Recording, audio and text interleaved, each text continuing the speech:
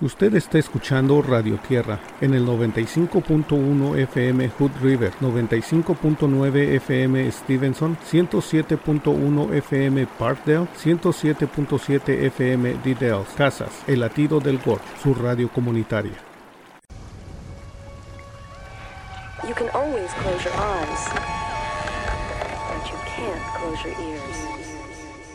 Hola, los invito a escuchar Conoce tu Columbia, un programa producido por Columbia River Keeper que se transmite cada otro martes de 7 a 8 de la noche. Entérese de lo que pasa en las comunidades que vivimos a lo largo del río Columbia. Compartimos información sobre la importancia de proteger nuestros recursos naturales. Además, tocamos temas de justicia social y culturales que son relevantes para nuestras comunidades. Recuerde, escuche Conoce tu Columbia en Radio Tierra, El Latido del Gorge, tu radio comunitaria. Qué difícil cantarle a tierra madre que nos aguanta y nos vio crecer.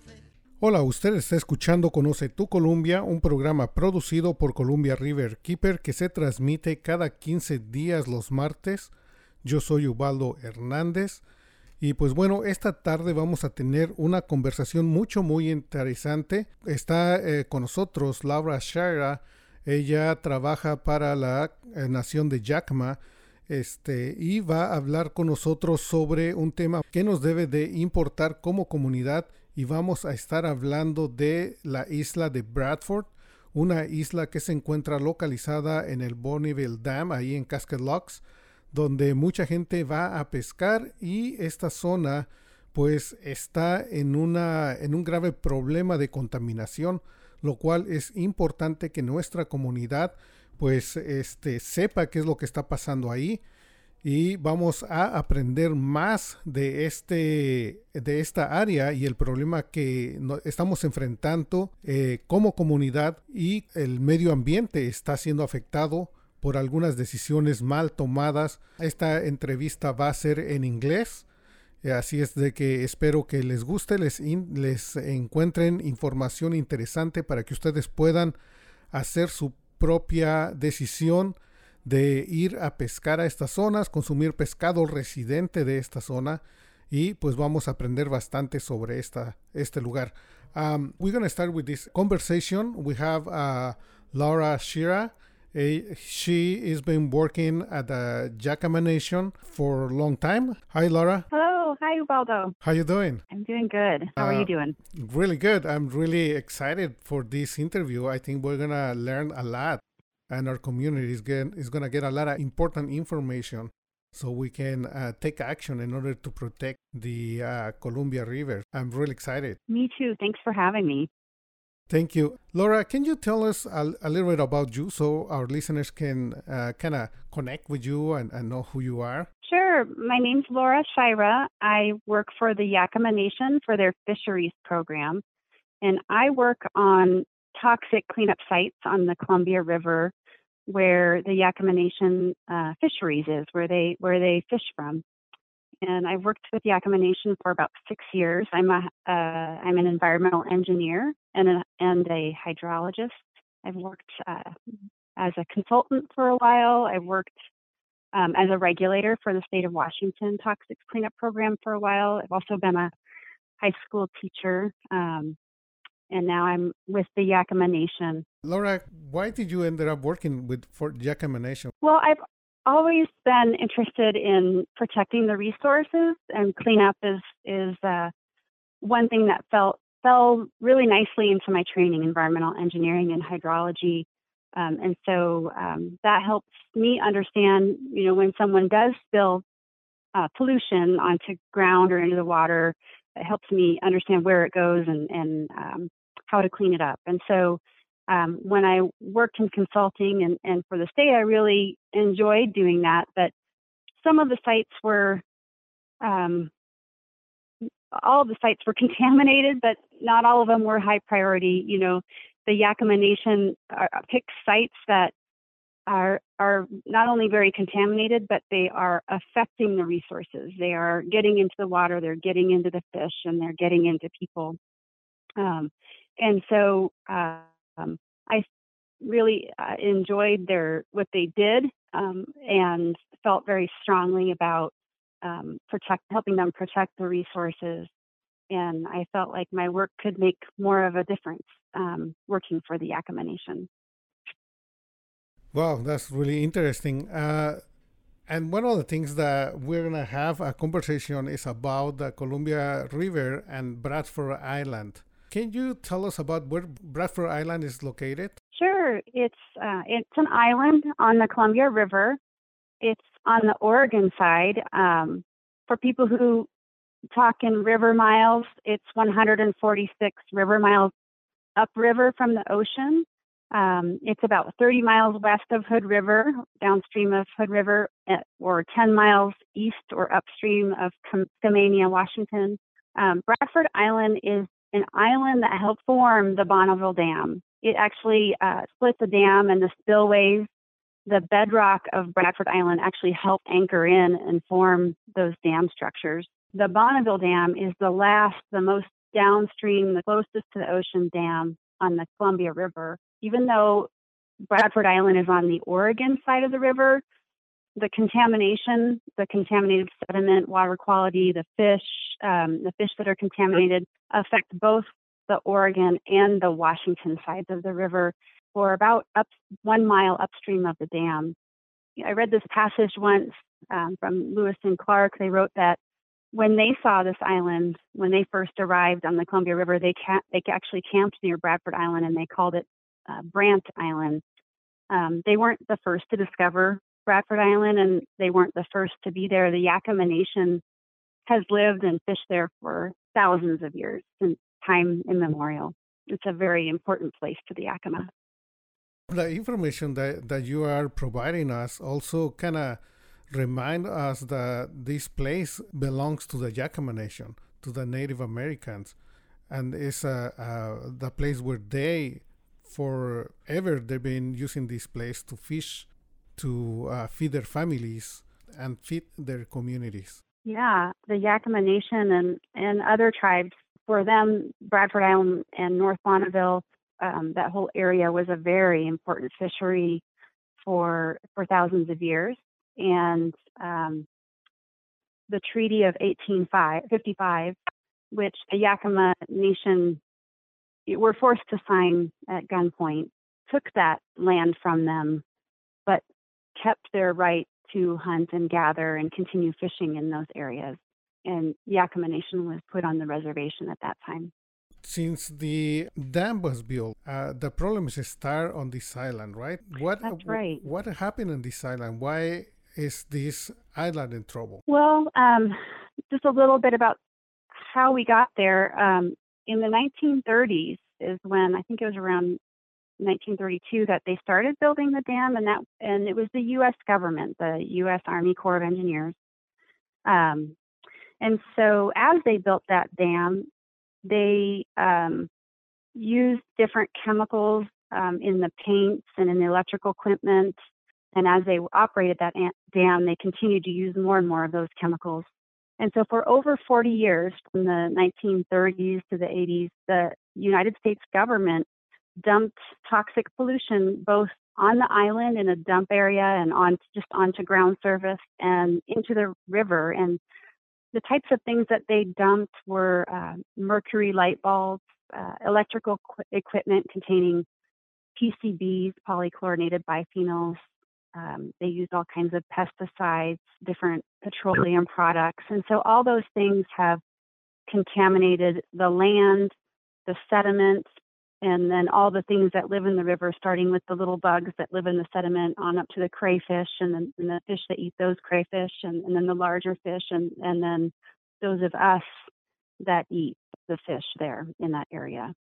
So this has been a problem for decades, and it still is today. And so we consider it an emergency. The investigation of the area by the U.S. government started in 1997. So that's over 24 years ago.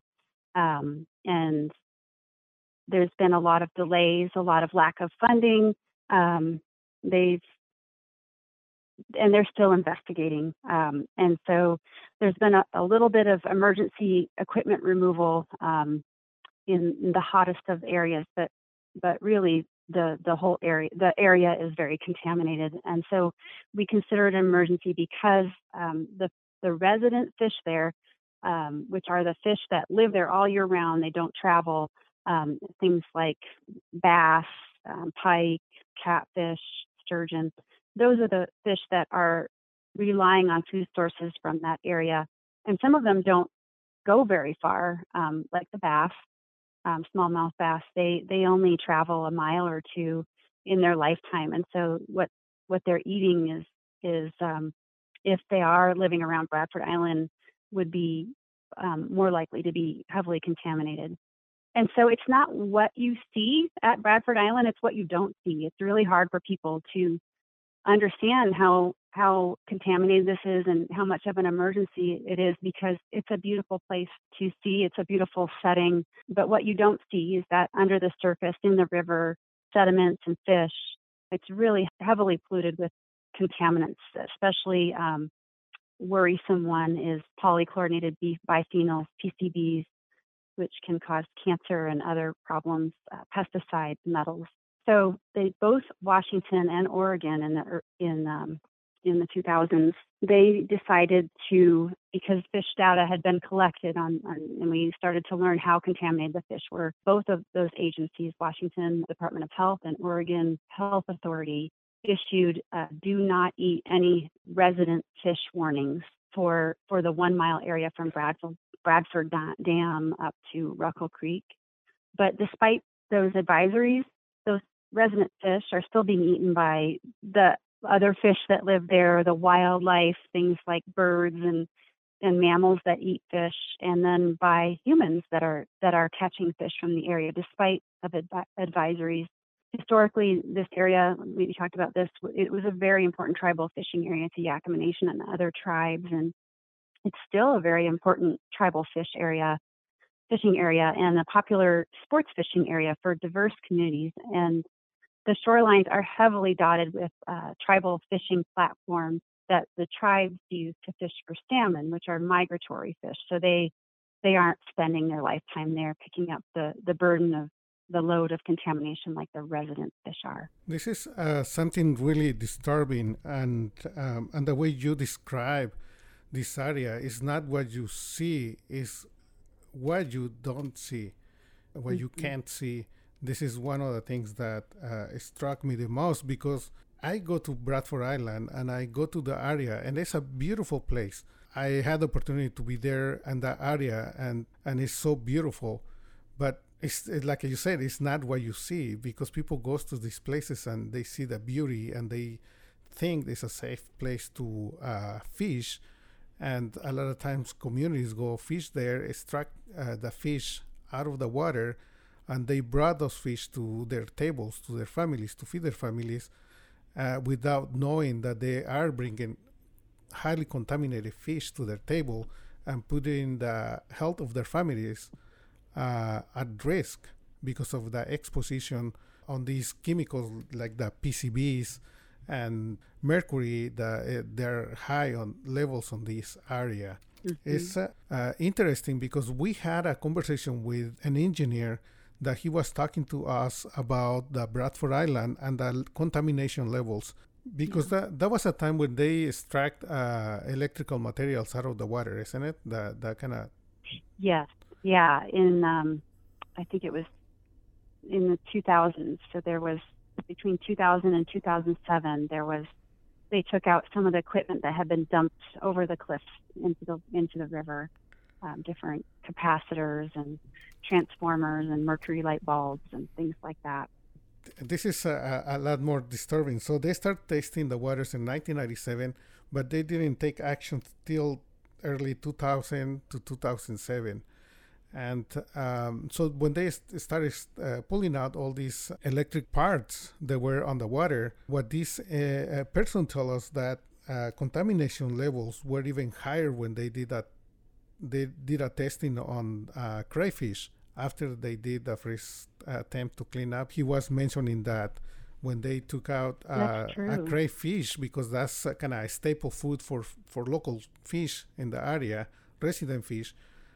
When they pulled these crayfish and they did a testing, he said Imagine that this crayfish was living in a bucket full of PCBs.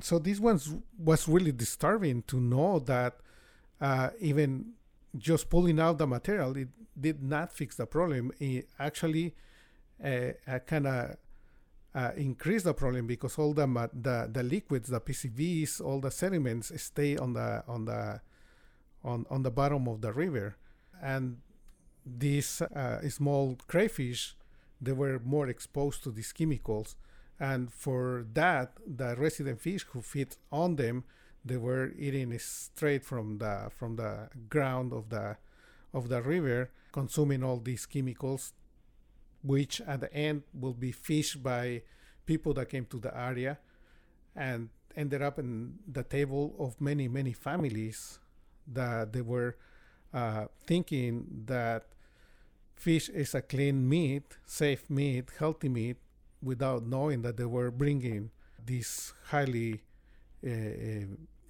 contaminated fish to their tables. Yeah, that's correct, Ubaldo. I've been working for the Yakama Nation since 2015, but back in 2000 through 2007, Yakama Nation, my supervisor, Rose Longoria, was involved with the site at that time. And Yakama was very vocal about that the U.S. government, the Army Corps of Engineers, shouldn't do these removal actions until they understood the site better, because they were worried it could make conditions worse, and that is what happened.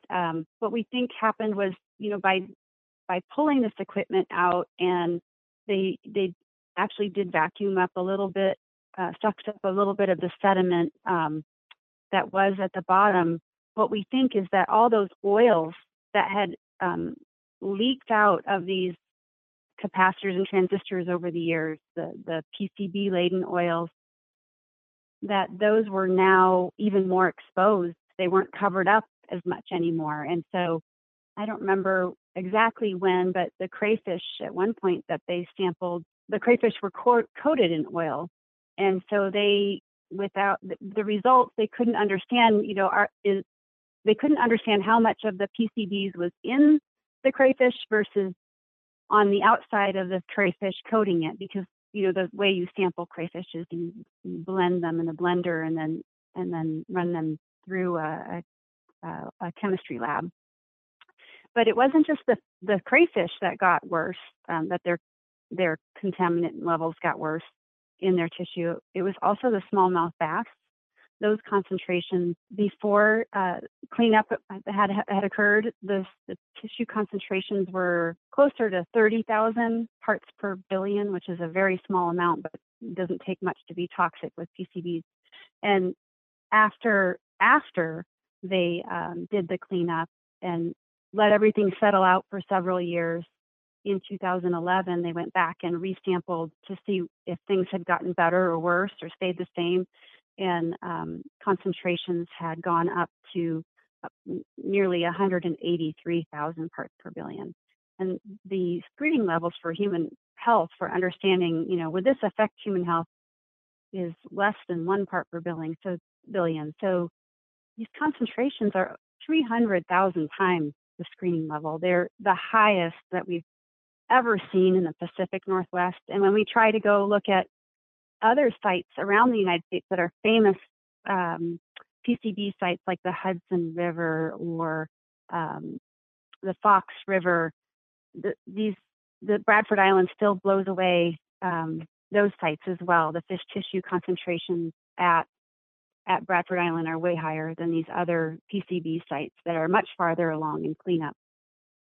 And so it's very alarming concentrations, much higher than Portland Harbor or the Duwamish, which are also PCB sites here in the North Pacific Northwest. And that's why our organization, Columbia River Keeper, Yakama Nation, they are fighting to classify this island as a Superfund site. It is, yeah. The advantage of classifying this as a Superfund site, which what happens is we petitioned with the state of Oregon and Washington, and the Yakama Nation have petitioned the federal government to list us on the national priority list, which is associated with Superfund sites. And anyway, if by getting on that list, you get greater attention, greater prioritization in terms of federal funding, you hopefully would have a more enforceable or quicker schedule to get things done and to be more protective. The Army Corps of Engineers won't acknowledge state regulations, which are required to be acknowledged under CERCLA.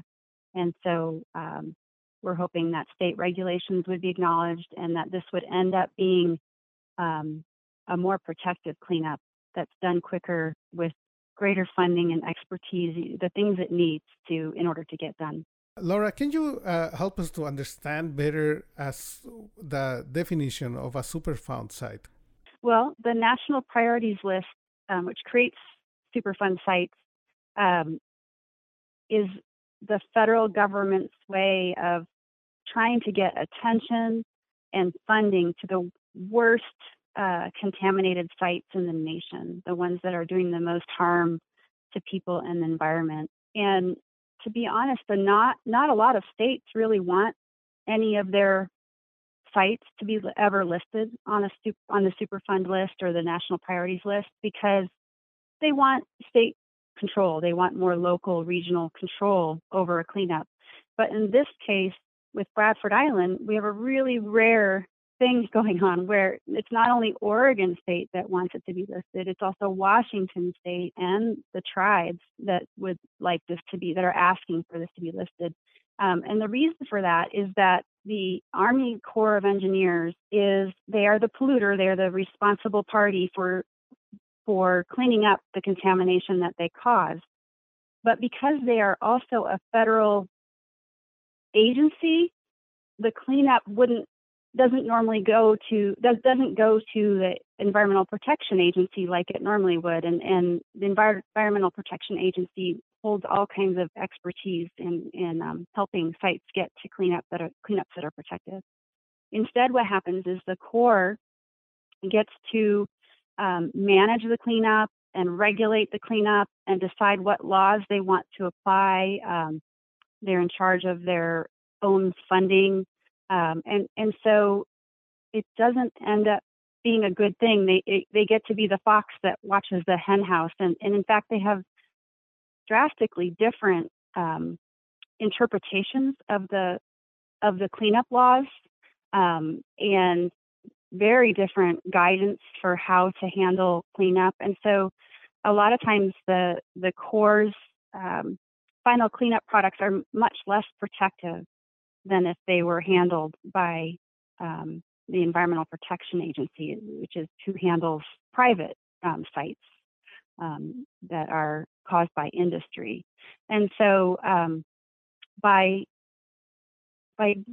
being placed on the National Priorities List and being a Superfund site, this would allow the Environmental Protection Agency to be more involved, allow for that expertise to be brought in, and allow for the state's laws to be recognized, hopefully, allow for more consistent funding. The way the Corps has funded this over the years is very low budget and no timeline of urgency. In fact, during the Trump era, these past 4 years, that agency struck the budget down to zero for one of the years, $0 for Bradford Island. So that's how much of a priority it was for at least 1 year there. I think the regional Army Corps of Engineers recognized that they needed to keep moving and tried to pull together some local, more regional funding. But we really feel that the Superfund and National Priorities listing would make it a higher priority for everyone. And I think that's really important for our community to participate with our organization so we can ensure that local and federal government classify this site as a Superfund site. Mm-hmm. It's really kind of sad and disturbing for me that I've been doing some visits to the area, talking to local fishermen, and knowing that there is no signs that let people know the risk they're taking when they're fishing for local or resident fish from the area and bringing them to their families. So there is not a signs that they tell people that fishing is not allowed or is prohibited in the area. I see people when I approach them and I ask them about it, they know about the Bradford Island, the levels of contamination on the site, and they just say that they're not aware. It's interesting. The health authorities, like the Oregon Health Authority and the Washington Department of Health, are not funded very heavily. And so, even though they issue these fish advisories, it's really the polluter's responsibility to do those outreach campaigns and get the signs up and let people know. And that's not something that the Corps is focused on well enough. I know in recent years they've put up some new signs. I don't really know what they've done in the past, but even our Yakama Nation fisher people, when we talk to them, are often craving more information because they want to be healthy and they want to make sure that they're selling healthy fish and salmon, which, again, those are the migratory fish that pass through and aren't taking up the load like the resident fish. But even the Yakama culture, within the culture, they're taught that every fish is a gift from the Creator. And so if they were to catch something in that immediate area of Bradford Island, that 1 mile area, their culture would teach them to keep it and eat it. And so depending on how much they know about the contamination at Bradford Island or how they follow their culture, they may or may not eat it. It's probably what we found is family dependent. But the Yakama follow the seasons. So when the salmon aren't migrating, those fisher families that live down there near Bradford Island are eating other types of aquatic species that live around Bradford Island as well. And it's very alarming. And we really do not feel that slapping a resident fish advisory is the answer. We really believe that this area desperately and quickly needs to be cleaned up. This 24-year process is not going fast enough. And, people were eating the fish unknowingly for decades before that. And those fish are a healthy protein source, and people want to eat local, yet aren't getting the information they need to necessarily protect themselves. One of the things that I would like to make sure that people understand is that the problem is with the resident fish. Like you mentioned, salmon is not a resident fish. They're just passing through. They're seasonal fish. There is not a risk, high risk of eating contaminants from salmon. But the problem is that resident fish. And I just want to make sure that this thing, people understand this, because the economy of our local tribes depends also on the fish they sell, right? And we want people to still understand that it's safe to eat the salmon that you can buy from native communities, but the resident fish, bass, sturgeon, pike, these type of fish, they are not safe. That's correct. Very important to recognize the difference between those resident fish and the migratory fish. It's the resident fish that are not safe to eat. The migratory fish are safe to eat. Thanks for pointing that out. Thank you. Laura, what's the updates on what's going on Bradford Island? There is something that's happening right now, so our community has the opportunity to participate, to take action. Yeah, so in 2020 and 2021, Yakama Nation, Washington State, and Oregon State have been urging the federal government in the past presidential agency and in the current presidential agency to go ahead and list this site, the Bradford Island site, on that national priorities list, so it gets greater priority. And we are hoping to hear more in a couple weeks, potentially by mid-August is an estimate, but it could be longer, I suppose. And so we are hoping that folks can help us make a difference. And the way that we are hoping community members can help make that difference is to learn more about the contamination at Bradford Island through sources like this radio program or the Columbia River Keeper website, to act on it, tell your neighbors, talk about it with friends, let fishermen know that are fishing in that area, in that 1 mile area upstream of Bradford Island, but also tell the government that you support a better cleanup and that you support that Superfund listing. On the Columbia River Keeper site, there is a petition for Bradford Island. The way I found it was I used the search words "Clean Up Bradford Island Petition," and it pulled up the website really nicely. And there's wording already filled in there that you could use, or you could add your own wording of, why you think that area is so important to you and why you want it to be cleaned up quickly. And I know that other ways to engage are this Ubaldo and the Community River Keepers have their contact information on that Columbia River Keeper site. But if you'd like to talk more to myself at Yakama Nation, I think giving Ubaldo permission to help direct you to me, that could get you in contact with me. So one of the things that I would like to mention is that there is some senators supporting this assignation of the site, like the Senator Merkley and Wyden from Oregon, and Congress Blumenauer and Bonamici. So there are strong supporters of this Superfund listing and the cleanup of the Bradford Island. And I think that's really good, because that will ensure that this definition, this listing as a Superfund site on the Bradford Island will be close to our reality. Yeah, we're really grateful to those representatives for helping out with this issue and for using their voice. Their voice can be heard a lot easier at the federal level than ours. And so that letter of support for national priorities listing was really helpful, we're hoping. And I can give you just a little perspective from a Yakama Nation elder, if that's all right. Yes. Okay. I'm going to kind of quote and paraphrase from one of my favorite people within Yakama Nation, Davis Washines. He also goes by the name Yellow Wash, his given name. But he's a Yakama Nation elder. He's the government liaison for our program, and he's just a stand-up guy who offers very sage advice and perspective. And so these are some quotes and paraphrasing from him from a recent article that was put out to the public. And what he talked about were the facts are very clear. It's one of the most contaminated sites in the Columbia River Basin. And if that's not enough to convince decision makers that this should be listed, then I don't know what else it would take. That was one of his quotes. The U.S. government is responsible for dumping toxic pollution into and around one of the most popular fishing areas in the mid-Columbia.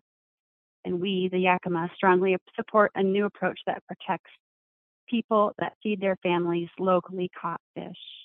Toxic contaminants in the river degrade the natural resources the Yakama people depend on, which were put there by the Creator. So in spite of the dangers, not to utilize the fish and salmon from the river is a danger to the Yakama way of life. I just thought that was so well said, and wanted to make sure that some Yakama Nation perspective that was, more directly from our elders' mouth was included. Yeah, no, thank you. I think this is really important to bring those voices to our community, closer to our community, so we learn about their perspective and their pain. They are going through seeing sites like Bradford Island, where they, for thousands of years, they were fishing in the area and protecting the river. And now, in just few decades, white communities been destroying what they protect. They have been protecting for many years, and I think this is really frustrating for them to see this happening. And for us, we need to listen to these voices and take action, participate, and be part of their voice and protect our natural resources, or protect the river, which is really important for the existence of our communities, because without a river, we will not have any communities along this beautiful and powerful river on the Columbia. We have to see how much life this river produces. Let's pay attention and look at these towns that they flourish along the Columbia River. These cities where we see these cities like Portland, Vancouver, how big they are and how they've been flourishing because of the Columbia River. Without the river, there will be no reason to have these cities or towns. So it's important for us to support their voices, protect the river that our lives depends of. It is really important. I agree, Waldo. And there's one more thing I wanted to talk about. I feel like a lot of people think, maybe the contamination would just go away over time. A lot of industry argues for that at different cleanup sites. And the thing about these chemicals, especially the polychlorinated biphenyls, the PCBs, they're forever chemicals. Once they get in the environment, they do not break down for thousands of years. They're incredibly toxic at really, really low concentrations to the fish and to the animals as well as humans. And so they hurt many of our organs and our body systems. They cause cancer. They cause developmental, like learning or behavior problems in infants and children. One of the ways they look at the people who are toxicologists look at it is if you're a woman who is ever going to have a child, you can pass that along, the PCBs along in your breast milk, because it likes to hang on to fats, and the fats are passed along in breast milk. And so it's especially important for women to not accumulate PCBs in their body. But PCBs also bioaccumulate, and because they stick to your fat, they stay in your bodies and they stay in the environment. And so once they're released into the river and get in the sediment or the water, those small bugs, the plants, the algae will start to take them in, and then the next animal group, like the crayfish and the minnows, they'll start to eat it, and each time you go up the food chain, those concentrations increase in their bodies. And so then the predators, like the birds, the mammals, the larger fish, they have even higher concentrations, and so on. And so these PCBs build up in our environment, in the animals, but they also build it up in the bodies of humans too. And so one of the most common ways for a toxic chemical to enter our bodies, a human body, is through the consumption of fish. But it's also affecting all the fish and birds and mammals and other small animals that are being exposed to it too. Yeah, it's really impressive how these chemicals affect the health of not just us as humans, but the health of any living creature on the area. And I think everybody has the right to have a healthy life, from us as humans, but also fish and small animals that they feed from this area. And we don't have the right to disturb the health and destroy their lives, because this is one of the things. At the end, we are also affecting this wildlife. I don't think it's fair that they are suffering for actions that somebody from our species. No, I agree. I think the Yakama Nation feel it's our responsibility to speak for those who cannot speak, the resources, and to honor and protect and restore the Columbia River, not just for the Yakama Nation, but for our neighbors. The Yakama Nation will continue to be here, and all of our diverse neighbors will continue to be here, and we all need to take care of it so that this is a resource for the next generation and the next and the next. It's important for us to take action and participate and amplify our voices so we can protect the future of our communities and give an opportunity to our kids, grandkids, and to have a healthy life, and to have the opportunity, the same we have, to live in a clean river, to eat from the clean river, and to have a healthy life. I agree. What will be the next steps from our community that we need to take in order to protect the river? Well, we would love it if folks would go to that Columbia River Keeper petition to clean up Columbia River and submit that. That might help sway the federal government in the next couple of weeks here, as they're doing their final review and making their decision on whether or not to list it.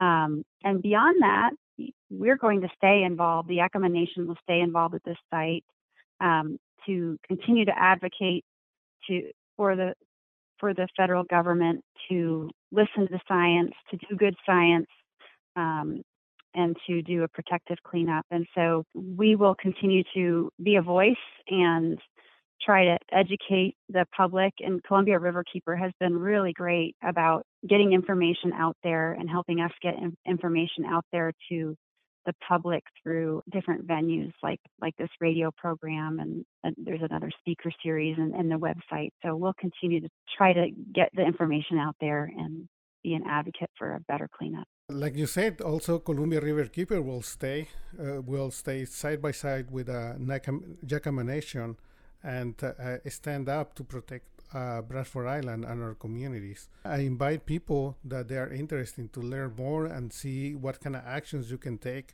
in order to protect Bradford Island. Visit ColumbiaRiverkeeper.org and you will find a lot of information there. Also, there is a section in Spanish. So if you want to read about Bradford Island in Spanish, we have our Spanish section in Columbia Riverkeeper. So that's information that you can understand and it's accessible for people that do not speak English. So it's important for us as a community to participate and stand up together with Yakama Nation, Columbia Riverkeeper, to protect our beautiful Columbia River. Well, Laura, I really appreciate your time. I really appreciate that you took the time to have this conversation and to share with our communities what's going on in Bradford Island and how we can take actions in order to protect this river. Thank you, Ubaldo. Thanks for making this an important topic for your program, and I hope everyone can get out and enjoy share the river with everyone, because I think the more people that are out there enjoying the river, the more people that will want to protect it. So thank you very much. Thank you, Laura Shaira from Yakama Nation. Thank you very much for your time. And usted está escuchando Radio Tierra en el 95.1 FM Hood River, 95.9 FM Stevenson, 107.1 FM Parkdale, 107.7 FM Diddales, Casas, El Latido del Gorge, su radio comunitaria. You can always close your eyes, but you can't close your ears. Hola, los invito a escuchar Conoce tu Columbia, un programa producido por Columbia Riverkeeper que se transmite cada otro martes de 7 a 8 de la noche. Entérese de lo que pasa en las comunidades que vivimos a lo largo del río Columbia. Compartimos información sobre la importancia de proteger nuestros recursos naturales. Además, tocamos temas de justicia social y culturales que son relevantes para nuestras comunidades. Recuerde, escuche Conoce tu Columbia en Radio Tierra, El Latido del Gorge, tu radio comunitaria. Qué difícil cantarle a tierra madre que nos aguanta y nos vio crecer.